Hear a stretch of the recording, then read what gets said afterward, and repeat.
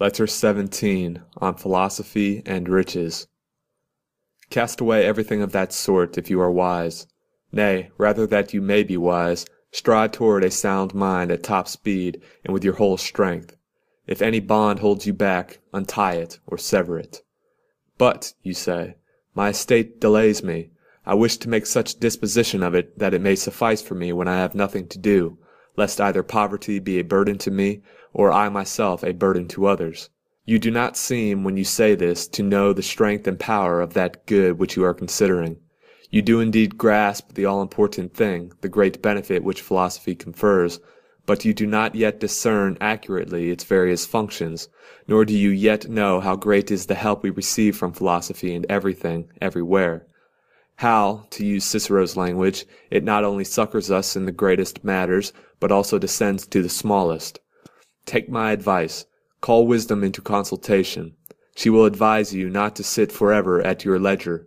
Doubtless, your object, what you wish to attain by such postponement of your studies, is that poverty may not have to be feared by you. But what if it is something to be desired? Riches have shut off many a man from the attainment of wisdom. Poverty is unburdened and free from care. When the trumpet sounds, the poor man knows that he is not being attacked. When there is a cry of fire, he only seeks a way of escape, and does not ask what he can save. If the poor man must go to sea, the harbor does not resound, nor do the wharves bustle with the retinue of one individual.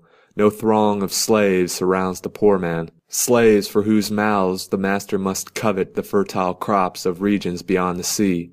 It is easy to fill a few stomachs when they are well trained and crave nothing else but to be filled. Hunger costs but little. Squeamishness costs much. Poverty is contented with fulfilling pressing needs. Why then should you reject philosophy as a comrade? Even the rich man copies her ways when he is in his senses. If you wish to have leisure for your mind, either be a poor man or resemble a poor man. Study cannot be helpful unless you take pains to live simply, and living simply is voluntary poverty. Away then with all excuses like, I have not yet enough. When I have gained the desired amount, then I shall devote myself wholly to philosophy. And yet this ideal, which you are putting off and placing second to other interests, should be secured first of all. You should begin with it. You retort, I wish to acquire something to live on. Yes, but learn while you are acquiring it, for if anything forbids you to live nobly, nothing forbids you to die nobly. There is no reason why poverty should call us away from philosophy, no, nor even actual want. For when hastening after wisdom we must endure even hunger.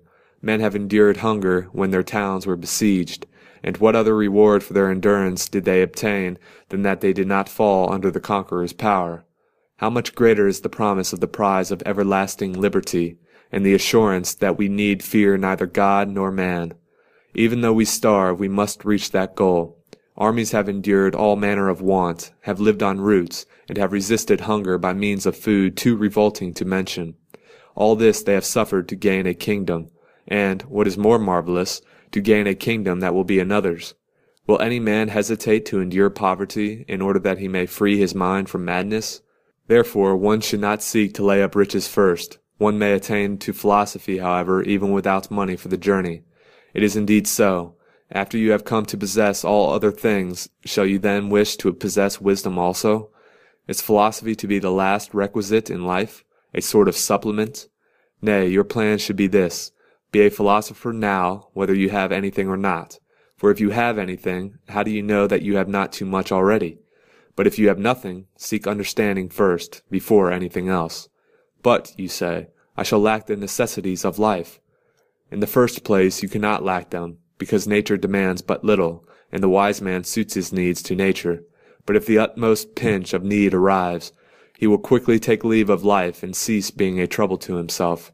If, however, his means of existence are meagre and scanty, he will make the best of them, without being anxious or worried about anything more than the bare necessities.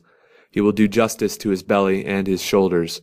With free and happy spirit he will laugh at the bustling of rich men, and the flurried ways of those who are hastening after wealth, and say, Why of your own accord postpone your real life to the distant future?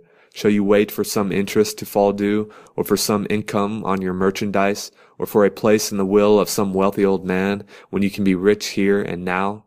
Wisdom offers wealth in ready money, and pays it over to those in whose eyes she has made wealth superfluous. These remarks refer to other men. You are nearer the rich class. Change the age in which you live, and you have too much. But in every age, what is enough remains the same. I might close my letter at this point, if I had not got you into bad habits. One cannot greet Parthian royalty without bringing a gift, and in your case I cannot say farewell without paying a price. But what of it? I shall borrow from Epicurus. The acquisition of riches has been for many men not an end, but a change of troubles. I do not wonder, for the fault is not in the wealth, but in the mind itself.